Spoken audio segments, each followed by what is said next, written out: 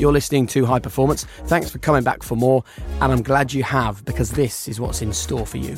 Watching my parents scream at each other for 6 hours a day as a kid was miserable. I didn't want to be miserable. So what is failure? Failure, in fact, would be the concession. Failure, in fact, would be leading that life. Everything else is an attempt at success. Hiring for your small business? If you're not looking for professionals on LinkedIn, you're looking in the wrong place. That's like looking for your car keys in a fish tank. LinkedIn helps you hire professionals you can't find anywhere else, even those who aren't actively searching for a new job but might be open to the perfect role. In a given month, over 70% of LinkedIn users don't even visit other leading job sites. So start looking in the right place. With LinkedIn, you can hire professionals like a professional. Post your free job on linkedin.com/people today. When you need mealtime inspiration, it's worth shopping Kroger, where you'll find over 30,000 mouth-watering choices that excite your inner foodie. And no matter what tasty choice you make, you'll enjoy our everyday low prices, plus extra ways to save, like digital coupons worth over $600 each week. You can also save up to $1 off per gallon at the pump with fuel points. More savings and more inspiring flavors make shopping Kroger worth it every time. Kroger, fresh for everyone. Fuel restrictions apply.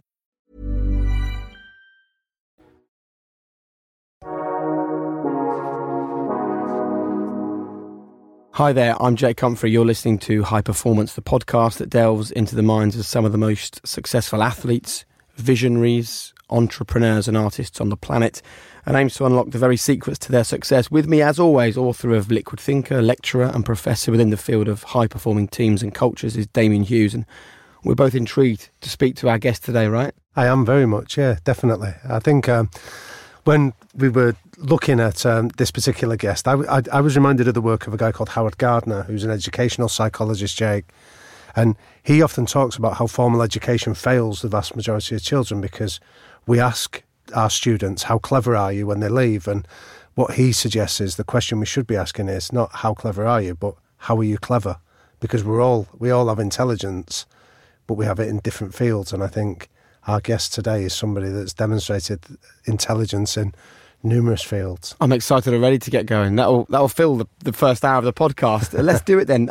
I am also really pleased and deeply honoured that this guest has joined us on the podcast, because his is my favourite podcast. He is disruptive, he's self-made, he's challenging, he's hugely successful. He always seems to have one eye on the future. I'm massively jealous of him and the work he does on social media, and I just think it's brilliant. So welcome to High Performance, the CEO and the founder of Social Chain, Stephen Bartlett. How are you? I'm so flattered. I felt a little bit nervous that I'm starting by embarrassing you. It's never the best way to begin, is it? It's an absolute it? honour to be on this podcast. It's an absolute honour, and you know, you're two both very successful people that I know very well. I've probably creeped on both of your stories more than I think you realise. So, yeah, super honoured to be here. Mine's just full of a badly behaved Labrador, so there's not much you're missing. I reckon we should start with your question. It feels like the perfect place to start, Damien. Yeah, that question does often intrigue me, Stephen, that idea of how are you clever? So Howard Gardner's argument is that he talks about multiple intelligences, and some kids are physically gifted, some are verbally gifted, some are socially gifted, physically gifted. You're somebody that checked out of education at 18 and then have gone on to be phenomenally successful without it. So tell us more about that. Yeah, do you know, I really love that question, how are you clever? Because it's something that I've looked back on my life and tried to answer.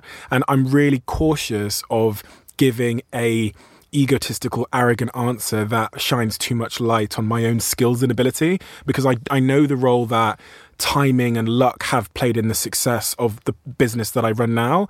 And timing and luck weren't there on my first business, but they were on this one. But looking back on my life, so expelled from school when I was 16 for not attending, my attendance has hit 30%.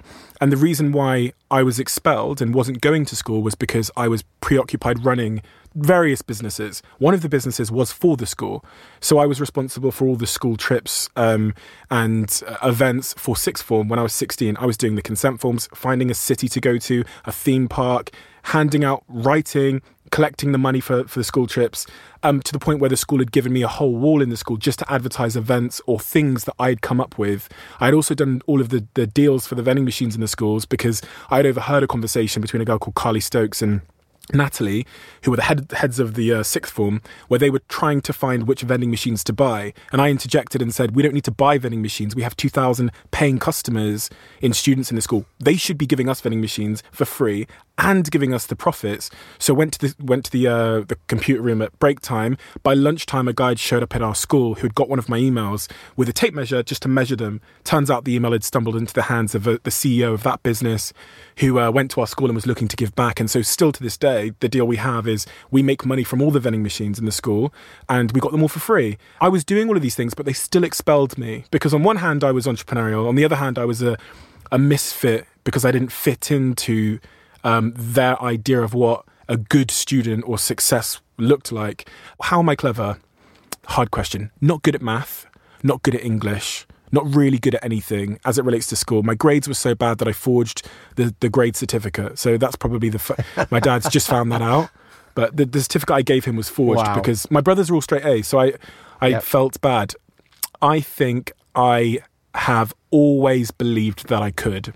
And that as a force for learning new things and making yourself seem smart is remarkable. That as a force for achieving things and putting yourselves in situations that you're not qualified to be in is unbelievable. So if there was one thing I'd say, it's that I always believed I could, even when there was no reason for me to believe such a thing. That really fascinates me because having worked in sort of like deprived areas of Manchester, which is where I'm from, one of the things that often intrigues me is a quote from Mother Teresa, where she says the real tragedy of deprivation isn't the physical deprivation, but it's what it does to your hopes and your dreams and your ambitions. Because if all you're surrounded by misery, that's all you assume life has got on offer to you. So as a 16-year-old boy, you know, interloping on these deals for vending machines and organising trips abroad and things like that, where did you learn you could? So this is a really interesting question as well, because typically you think that something good happened and then I developed this self-belief, but I actually think it was the opposite. I think at about 10 years old, my mum got so consumed with running her businesses, which all failed and still failed to this day. For 20 years, it made our family completely bankrupt. What were those businesses in? She would try anything. So right. She tried a hair salon. And the problem my mother always had is someone could walk in and tell her that the grass was greener for people running corner shops. So my mum would be like, okay, I'm going to open a corner shop. She'd go and try and do that as well. The hair salon would fail. And when the business of her corner shop started to get tricky, she'd be influenced by the grass appearing to be greener elsewhere. So for 20 years, she started 20 different businesses. And it ruined our family. It ruined our childhood. Our house, as I've said on my podcast, the front of it had smashed windows for a decade and a half in a middle-class area. And this is probably the real psychological thing, which I never really go too much into. When you're the only black kid in a school of 1,500 white kids in the countryside, and you're living in a middle-class area, but your house the grass is 6 foot high at the back, and there's fridges in the garden, and the front of your house is smashed, and you're arriving to school in a beat-up, horrible car that has doors hanging off it, the sense of inadequacy that creates and the hunger to be like everybody else and to be normal and to have money becomes this driving factor. That's not necessarily a healthy thing, but that coupled with the fact that my parents were never there. My dad worked in London, which is 4 hours away. My mum was so obsessed with running her businesses that she slept on the floor of her shops, meant that there was this void of independence. Everything I was going to have was a direct result of my own life. And I was so hungry to have it because I felt so inadequate that off I went into the world at 18 years old, writing in my diary that I was going to be a millionaire before I was 25. A Range Rover was going to be my first car. I was going to have a girlfriend, because when you live in such a house, you can't get girlfriends, by the way. And that I was going to work on my body image. This was all because when I reflect, I'm like, there was something missing in me. I was inadequate. That's a lesson that a lot of people come to later on in life in terms of recognising this locus of control, that if it's going to be, it's down to me. Yeah. And you learnt that very young. Because when you wake up in the morning and all the kids around you have Rockport shoes on, and you look around and no one is going to give you Rockport shoes, you're not going to get anything for Christmas, you're not going to get anything for your birthday. So how are you going to get these Rockport shoes that you desperately need to fit in because you're already black and have curly hair? So Rockports are more important to me than anybody, but no one's going to give them to me. So you start selling shit on the playground, and I started selling cigarettes, and I started selling sweets, and I started doing things that maybe weren't so good to get money. And so my locus of control came from the fact that I realised very early that nobody was going to do anything for me. You know what I think is really interesting here is a word that I didn't even realise was important to success until 3 or 4 months ago.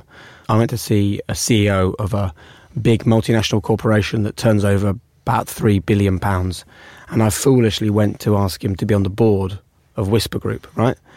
And he said, listen, I'm the chairman of this huge company, I can't just come and be on your board, but do you know what? The fact you've, out of the blue, called my PA, come in and met me, and then asked me to be on the board shows you've got the single most important thing I think that you need for success, which is courage. And when I hear you talking about being the black kid in school, standing out, having people walk past your house going, who lives there? Oh, that's that guy Stephen from school. And then the next day you get up and you walk into the school playground, you walk into the classroom, you take the responsibility to find your place in that environment. The one word that keeps standing out to me of that is courage. And I don't know whether you realised how courageous you were to keep doing that. I've probably never thought of it as courageous because it was survival, right? To me, it was, as a kid, you're just trying to survive. But now look at everything you've done since then, to the point where you're sitting here now, and reframe it with courage. Yeah, it is. It's a good word. But you don't realise that you're being courageous when you're trying to survive. You can't be consumed with the thought of courage and bravery when you're just trying to survive and get through and fit in. And it wasn't until I was 18 that I find all of those character traits that I'd built from survival allowed me to release all of those people from my past life that I tried so hard to fit in with, and then go after being Steve, go after who Steve could be. And that foundation made me think that I genuinely could do anything. And this is a belief I have now. I genuinely believe that I can do anything. And in fact, my favourite quote is, those who think they can and those who think they can't are both usually right. Because when I look back at my life, I'm like, there's no real reason I should be here other than the fact that I knew I would be. Simple as that. I knew I would be. My diary that everyone in this, everyone in my company has seen, and everyone that follows me has seen, says that I was going to be a millionaire before I was 25. Not I would like to be, or I was going to be. There's no other version of this life that I was going to lead. But there's something very powerful there, isn't there, about feeding that into your subconscious, and because your subconscious doesn't understand the difference between future and present reality, which is why we can... Our worries can often appear very real to us because we're anticipating things, course. And yet you've harnessed that in a positive direction of rather than make it a worry. You've fed into your unconscious mind this idea that I am going to do this. It's with a sense of certainty. There was no doubt in my mind. Do you still do that now then, Stephen? Do you still write your diary now with these projections? I don't write goals down that I want to achieve because they're so internalized, they're so clear in my mind. I don't need to write them. I don't need to wake up in the morning and say them to myself in the mirror. I know where I want to go in my life, and I cannot see another ending to my story.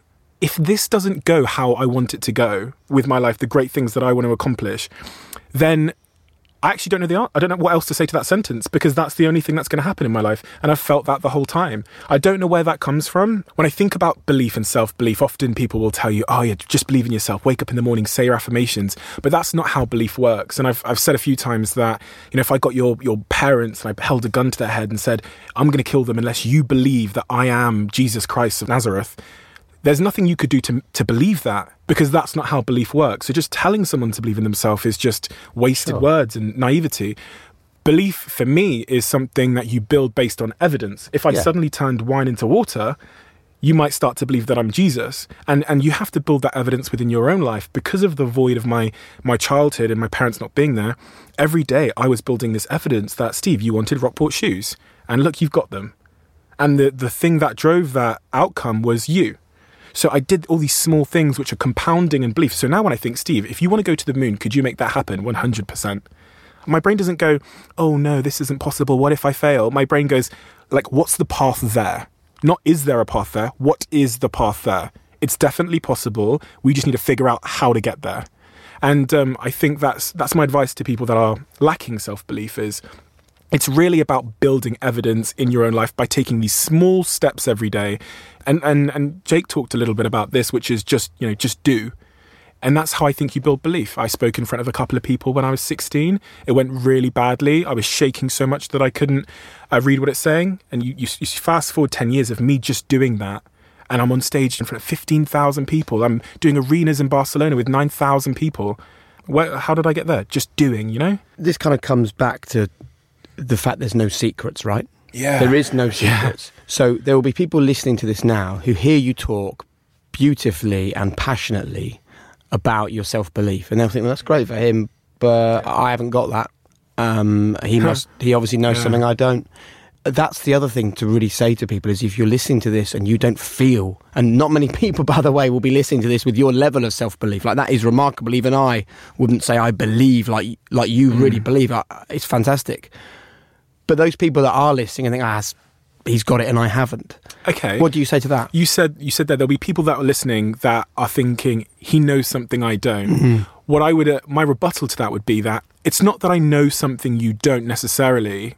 It's that I did something you didn't, which was I put myself a little bit outside my comfort zone at some point, and then I failed or succeeded, and I carried on going in that direction. And so it wasn't that I was born with this great wisdom or that I could even speak like this. I couldn't speak like this. This is all my 10,000 hours of doing this every day. It's learned. I wasn't articulate. I couldn't spell. I still can't spell, to be honest, because I've not done my 10,000 hours. I can't do maths. I sound so smart now. And people are like, oh, you must have been born like this. My mum can't read or write. She still can't read or write. I remember being 12 years old and teaching her how to read the Bible. I don't come from there, but I did. And so this is one of the big things that I'm always scared of, is people looking at me and saying, oh, he's smart or he knows stuff. I know this stuff because I did, and I started and I learnt and I got a little bit better. Then the next day I got a little bit better. But if you take it back a decade and a half, I was holding a piece of paper in front of 40 people. My hands were sweating so much and the piece of paper was shaking so violently in front of them that I couldn't read the words. So I remember just making up the words. That's the journey I've gone on just by But then that's a really interesting relationship with failure as well, because I think, picking up on Jake's point, that there'll be people here that would do it and would fall over, would have that moment of shaking and stop at that moment and go, I can't speak, it's not for me. What's your relationship with failure like then? It's a lot easier to accept failure when you're so unnegotiable about the outcome that you want to achieve. I would rather be trying and failing than concede for a life that wasn't true to who I wanted to be. So failure it means very, very little in that context, because when you have no choice and when you're so clear that you don't want to live the same life your parents lived, watching my parents scream at each other for 6 hours a day as a kid was miserable. I didn't want to be miserable. So what is failure? Failure, in fact, would be the concession. Failure, in fact, would be leading that life. Everything else is an attempt at success. You've really got to understand what failure is. For me, failure was getting a 9-to-5 job in a miserable working environment and not being able to go on holiday with my kids and screaming at my partner about money. That was failure. Hiring for your small business? If you're not looking for professionals on LinkedIn, you're looking in the wrong place. That's like looking for your car keys in a fish tank. LinkedIn helps you hire professionals you can't find anywhere else, even those who aren't actively searching for a new job but might be open to the perfect role. In a given month, over 70% of LinkedIn users don't even visit other leading job sites. So start looking in the right place. With LinkedIn, you can hire professionals like a professional. Post your free job on linkedin.com/people today. You're totally right about reframing what we think of failure. Like if the three of us went to the gym, right, and I said, right, Stephen, get the 25 kgs and try and do 8 curls, right, and you manage 6, what would we say? Fuck me, well done, man, you managed 6 on 25 kg and that's heavy. That's failure, because you've got to the point where you can't lift anymore. But we look at it and go, wow, well done, that's great, because we've been trained in our minds to think that type of failure is a really good failure. Whereas if you can look at every failure in your whole life, business failure, relationship failure, and look at it like that, like you found your limit, and so next time instead of 6, you're going to do 8. Or instead of your business failing on this occasion, next time it's going to succeed. Yeah. But then that's what fascinates me, that's innate in you, that's almost organic. You've learnt that through experience, whereas... Yeah. It is.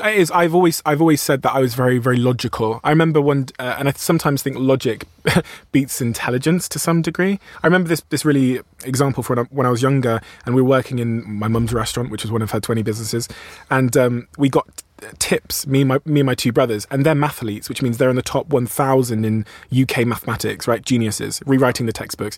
And the tips were thrown on the table, and I looked at the tips, and my brothers were there like calculating, like, let's add it up. And I looked and I saw that there was 1 of each coin 3 times. So I thought, let's just all take a coin. Do you know what I mean? There was 350p's, Yeah. £1, and there was 3 of us. So I thought, let's just all take one coin. And it was almost this moment where I thought, my brain looks at something in a very logical, fundamental way, not necessarily the most intelligent way. And sometimes when you look at things just from these like logical first principles, you're able to see much clearer. And I think the same thing applies for my business. It's why I quit my first startup, because if you looked at it very logically, what was happening with our first company, there was a bigger opportunity elsewhere. But nobody else could see that. So I quit at 21 years old and started Social Chain. Same with university, to be honest. Arriving at university in my first week to study business, because I thought that, university was this place where they teach you actually business stuff and how to run a business and how to be a business person. And in the first week, looking across the room and seeing everybody sleeping on their desks and the guy at the front saying, we're going to learn how to make a poster here. And me asking me these really fundamental questions, which is, if I'm going to be an entrepreneur, who am I going to show this degree to? The second one is, I'm going to end up in the same place with the same certificate as this girl sleeping on her desk. And is that going to work for me or against me? And so I only ever went to that lecture because I had made the decision that, again, very like impulsively or very logically, that this wasn't the place that was going to get me to where I wanted to go. Yeah. So dropped out straight after that lecture, never went back. And I think that is a really good lesson for, probably the same as you. A lot of people will come to me on social media and say, I really want to work in TV. I've just started a media degree. Yep. What's your advice? My advice is always the same. Don't expect that media degree is going to get you a job. Be different to everybody else. And for anyone listening to this that is at this point where they're maybe 18, 19, they're looking for their thing, my advice is always, don't do what 16,000 other media students are doing every year, which is leave university with a degree, go for an interview and go, there's my degree. Yeah. Find the thing that separates you from everybody else. Write stuff for free for your local paper. Record again and again and again, you either to camera if you want to be on the telly, or using a microphone if you want to be on the radio. And then go to your friends and ask them to be searingly honest about whether it's shit or whether it's good. And keep on doing it. And then when you go in for your first interview, instead of just saying, well, I'm like everyone else, I've just done the same route, you can say, well, I've done this off my own back. Yeah. This is what I've done. This is what separates me from everybody else. And that is absolutely the biggest lesson, I think, isn't it? If you're like everybody else, you'll end up where everybody else is, yeah? Yeah. What do they say? The final mile is the one that gets walked the least? Yeah. Because everyone stops. Yeah. I would love to know what the culture is like at Social Chain, because I listen to your podcast, right? It is challenging. You ask hard questions, right? You put me, as a listener of your podcast, on the spot. Are you like that to the people in Social Chain? Is that you every day? Yeah, I'm very, very clear in what I believe and what I think we should be doing, even if it's not been done before, if there's not a roadmap or a reason why. There's this like an innate sense of logic to me. And if you walk into Social Chain's offices in Manchester, you should know within 5 to 10 seconds that this is a uniquely different place. A place that isn't built on convention. How is it different? I mean, so you walk in there, there's a 100-meter jungle where birds are singing, and people are happy. People are walking around doing whatever they want. There's no hierarchy. You wouldn't know that I was the boss. You would have no idea. I sit wearing my cap and my shorts with the interns. Unlimited holidays. You don't have to tell someone when you're booking off a holiday and explain the rationale why you're doing that, because I don't have to do that. So why would anyone else have to do that? There's this kind of like sense of trust, which is innate in the company, where if you need to pop out today and you don't come to work, you don't have to explain yourself to somebody. And this has all come from this, and there's a fucking massive slide and trees and 15 dogs running around, and there's a happiness team. So there's 5 people that work in the happiness team. There's a happiness director. We pay for your mental health therapy, and we have, between 15 and 20 people seeing the therapist full time. Everybody has a therapy appointment, including me, that's opt out to destigmatize it. Yeah. So I go to a therapist if I don't want to go, I have to opt out. Which sounds like an intriguing place. But how do you decide then who gets into that? So one of the real, probably the most important thing about working with Social Chain is, and this is what I hear the managers say, oh, they're a real Social Chain person. And what they mean by that is like, they're a nice human being. They're not manipulative. They're not in it for themselves. They're a kind, nice human being. And it doesn't take long in an environment of nice human beings where the nice human beings are doing the hiring for someone to stand out as not a nice human being. I hate everything, and I will not allow anything which is like, if you put a post-it note on the fridge saying, who stole my milk? Or if you post into a group chat, Social Chain, saying, who's taken my pencil? This is my kryptonite, and everybody knows this. So there's none of that. It's the reframing of what that moment was. Someone took your pencil because they were doing work for the company, right? They're not selling it on eBay or trying to stab your family with it. So that kind of compassion and that empathy and that kindness is the foundation of this environment. And then from that, if it's a nice place to be, you can trust people, and you don't need to give them a shit if they're 10 minutes late for work or an hour late for work. You can trust because you know that they like being here. And that's kind of the way that I made it, probably because I couldn't work anywhere. And so obviously when I'm constructing a business, I need to build somewhere where Steve Bartlett would work. But you still need high-achieving individuals that are driven and passionate. Of course. You can't just fill a business with nice folk. Yeah, and that's the other point, which is you need to be talented. How do you instill the work ethic? By example. I guess that's probably the way. You can't tell anybody to work hard. That doesn't seem like a good approach to take. But there's a culture of trust and hard work and getting the work done. And that's how Social Chain's always grown. So I remember talking to Rio Ferdinand about being at Manchester United, and I was really interested in how a new signing, or in your case, a new employee at Social Chain, understands the way it works. And I remember saying to Rio, I was like, what did Sir Alex Ferguson used to say to new signings at Man United? And he looked at me kind of perplexed and went, he never said a thing about that. No, it's a culture, right? We were the players. We set the tempo in that dressing room, and you would be welcomed in with open arms. It would be, you're a Man United player. We would be watching like a hawk when they put the shirt on in training for the first day. Is this player good enough? Can they mix it with us? And the whole agenda was set by the players. When Owen Hargreaves signed for Man United, the half-time whistle went and he started walking off towards the tunnel. And one of the players ran past him and went, Owen, run into the dressing room. We all run into the dressing room. You don't show the opposition you're tired. Get in the dressing room. And he's like, whoa, man. Never was mentioned by the manager. I think, and I don't know this is, but I think it was mentioned by the manager 20 years ago. Yeah, and then it becomes this is the culture. Way. Yeah. And when the culture has to come from somewhere. It does, and that kind of culture comes from a leader who's sure. And same with Social Chain. I probably was involved operationally in the headquarters in Manchester 5 years ago when there were 6 of us, and I was very, very clear to neurotic, obsessively clear on who we are and what we do. And then a 7th person joined, and then an 8th person joined. And when the culture's strong, the newcomer becomes the culture. If the culture's weak, the culture becomes the newcomer. Right? So Social Chain's, we're super clear on what we are and what a Social Chain person is. So now I'm 5 years in, I don't have to tell people because they're joining 200, in the case of the global business, 700 people that know.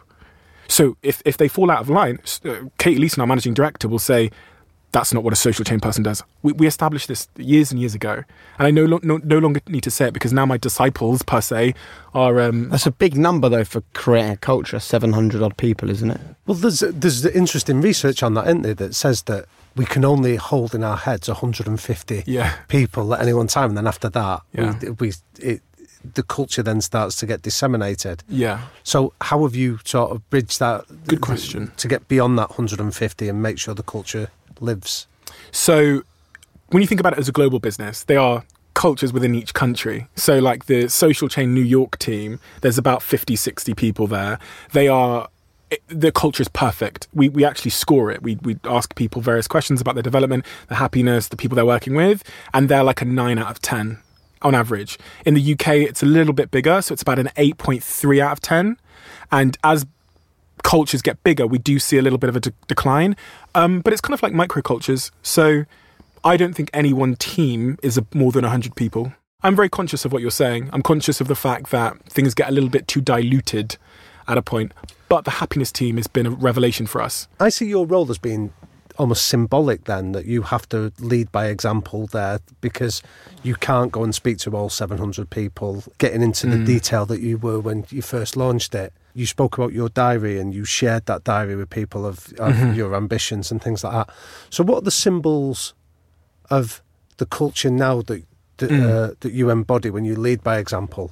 Do you know, I think there's something really interesting, and there's almost a parallel between a conversation that me and Jake were having about social media and abuse and the Caroline Flack tragedy that took place, where a platform or an environment can bring out the best or worst in people. And it's actually the infrastructure and the way that the environment is designed that brings out that certain darkness or toxicity in someone.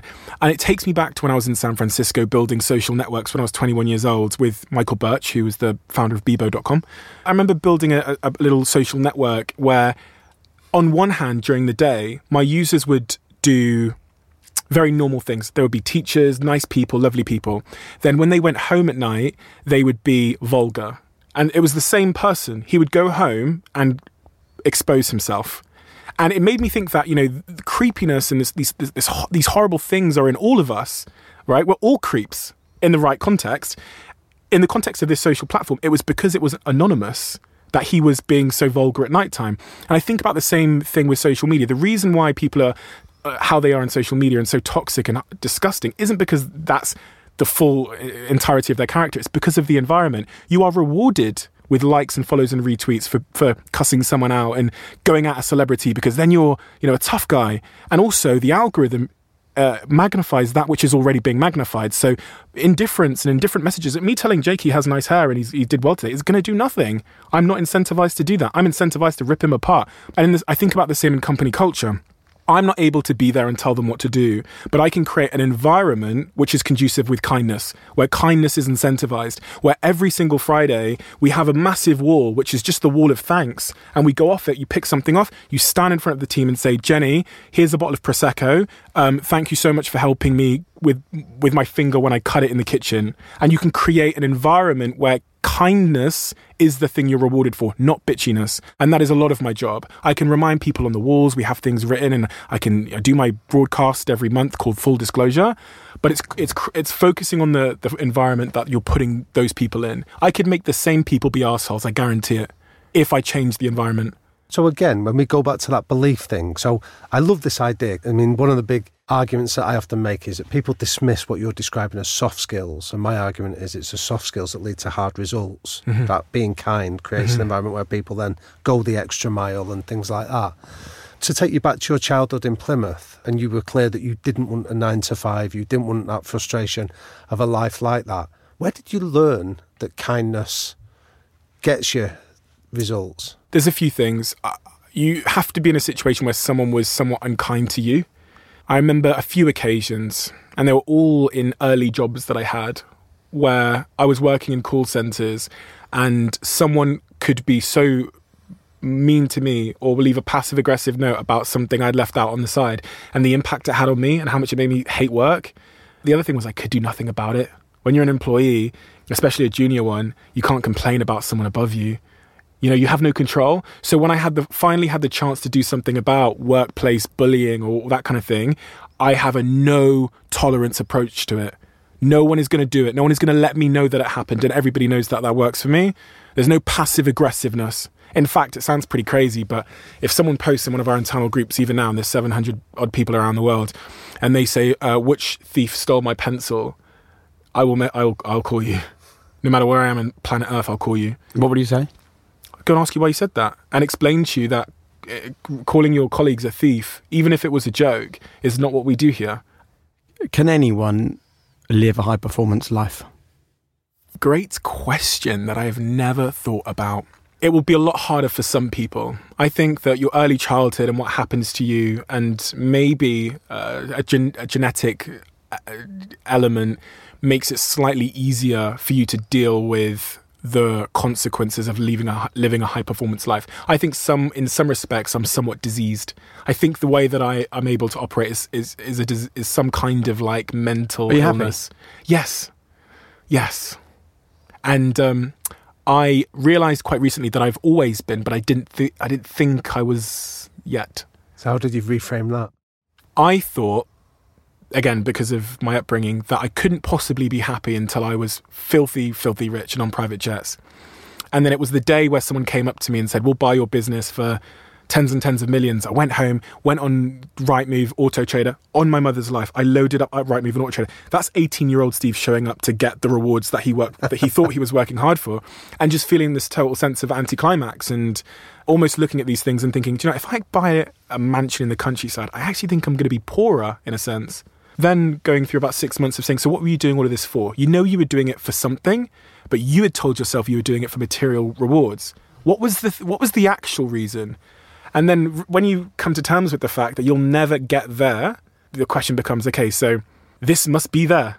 And then I started to realise that, in fact, you were as happy now as you were when you were 18, stealing Chicago Town pizzas, living in Moss Side in Manchester. You were as happy then as you are now. And as Jake said when he came on my podcast, that nothing has changed. And in fact, the only thing hanging over you that might have made you miserable was the thought that you couldn't possibly be happy because you hadn't got there yet. And then again, when you realise that there doesn't exist, and there is, if you think that there is some place in the future, it will never be where you are now, you know, you're forced to realise that this is it. And this is great. And I'm enough. And I have enough. I'm as successful as I need to be. And I just need to fill my life with more things that make me happy. There's one thing I think about, right? I remember listening to a podcast of yours once where you spoke about you've been pushing for success so hard, you've sacrificed relationships. Yeah. Right? Are you single at the moment? No. Good. Because do you know what? I firmly believe, as we sit here now and we talk about, you know, how lucky we all are and how blessed we all are and how well things are going, right? It all ends. And I am an absolute firm believer that what is left at the very end is your relationships. Don't do all this at the expense of relationships, because that will be a regret, I think. You might I completely think differently. agree. It took me a long time to realise that. Maybe I've only realised that in the last 12 months. And now I've started to evangelise about it. I've just tried to tell all of the hustle porn stars that I think are following me in my wake to not sacrifice their friends, family and girlfriends. Listen, we always finish with some quick fire questions. Okay. Nice and speedy. 3 non-negotiable behaviours that you and the people around you must buy into. Optimism, kindness. Yeah, good. And resilience, I'd say. Yeah, I say resilience because people think of the word being tough. No, that's not how I see it. Is being able to handle when things don't work out the way that you might have wanted them to go, but keep moving forward regardless. Not being defeated by what happens to you, not becoming what happens to you. So what advice would you give a teenage Stephen just starting out? You were right. When you thought that you could, regardless of grades and regardless of not having the silver spoon or anything, you were right in that. Yeah, and that actually didn't matter. What mattered more wasn't your material circumstances, it was the circumstances of your mind. How important is legacy to you? Not that important, to be honest. That's not to say that I don't want to help as many people as I can, but legacy, I'm okay with dying and never being here again. How did I feel 100 years ago? Great, I was dead then. So I don't care about death, and I have this great thing, this opportunity called life, do my best, and then my time will come and I'm dead. And do I care about statues when I'm gone? No, I won't be here to see them. So what one golden rule would you pass on for our listeners that are interested in living a high performance life?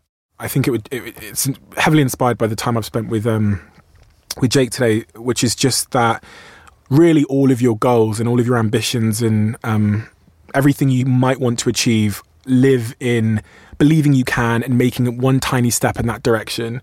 Sometimes it feels like ambitions and goals are like a big mountain, and they are in many respects, but the mountain is moved one like small pebble at a time, and that's the way to get there. And honestly, it's all about your mind and your thoughts. So instead of trying to work on, moving the world, I think you should really work on building evidence in yourself and getting more positive in your thoughts by taking one pebble away at a time. What a lovely way to end. Thank you so much. Thank you so much for having me. It's an absolute honour. It's been a pleasure. I mean that. Thank you, guys. Damien. Jake. Well, Stephen is an amazing individual.